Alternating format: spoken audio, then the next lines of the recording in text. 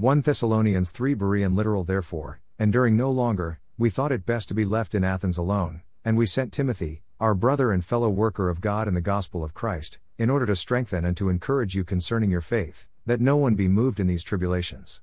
For you yourselves know that we are destined for this. And indeed, when we were with you, we were telling you beforehand that we are about to suffer affliction, just as also it came to pass, and you know. Because of this I also, enduring no longer, sent in order to know your faith, lest somehow the one tempting had tempted you, and our labor would be in vain. But presently, Timothy having come to us from you and having brought good news to us of your faith and love, and that always you have a good remembrance of us, longing to see us just as also we you, because of this, brothers, we were encouraged as to you in all our distress and tribulation, through your faith. For now we live, if you are standing firm in the Lord. For what thanksgiving are we able to give to God concerning you in return for all the joy that we rejoice before our God because of you, night and day imploring exceedingly for us to see your face and to supply the things lacking of you in faith? Now may our God and Father himself, and our Lord Jesus, direct our way to you.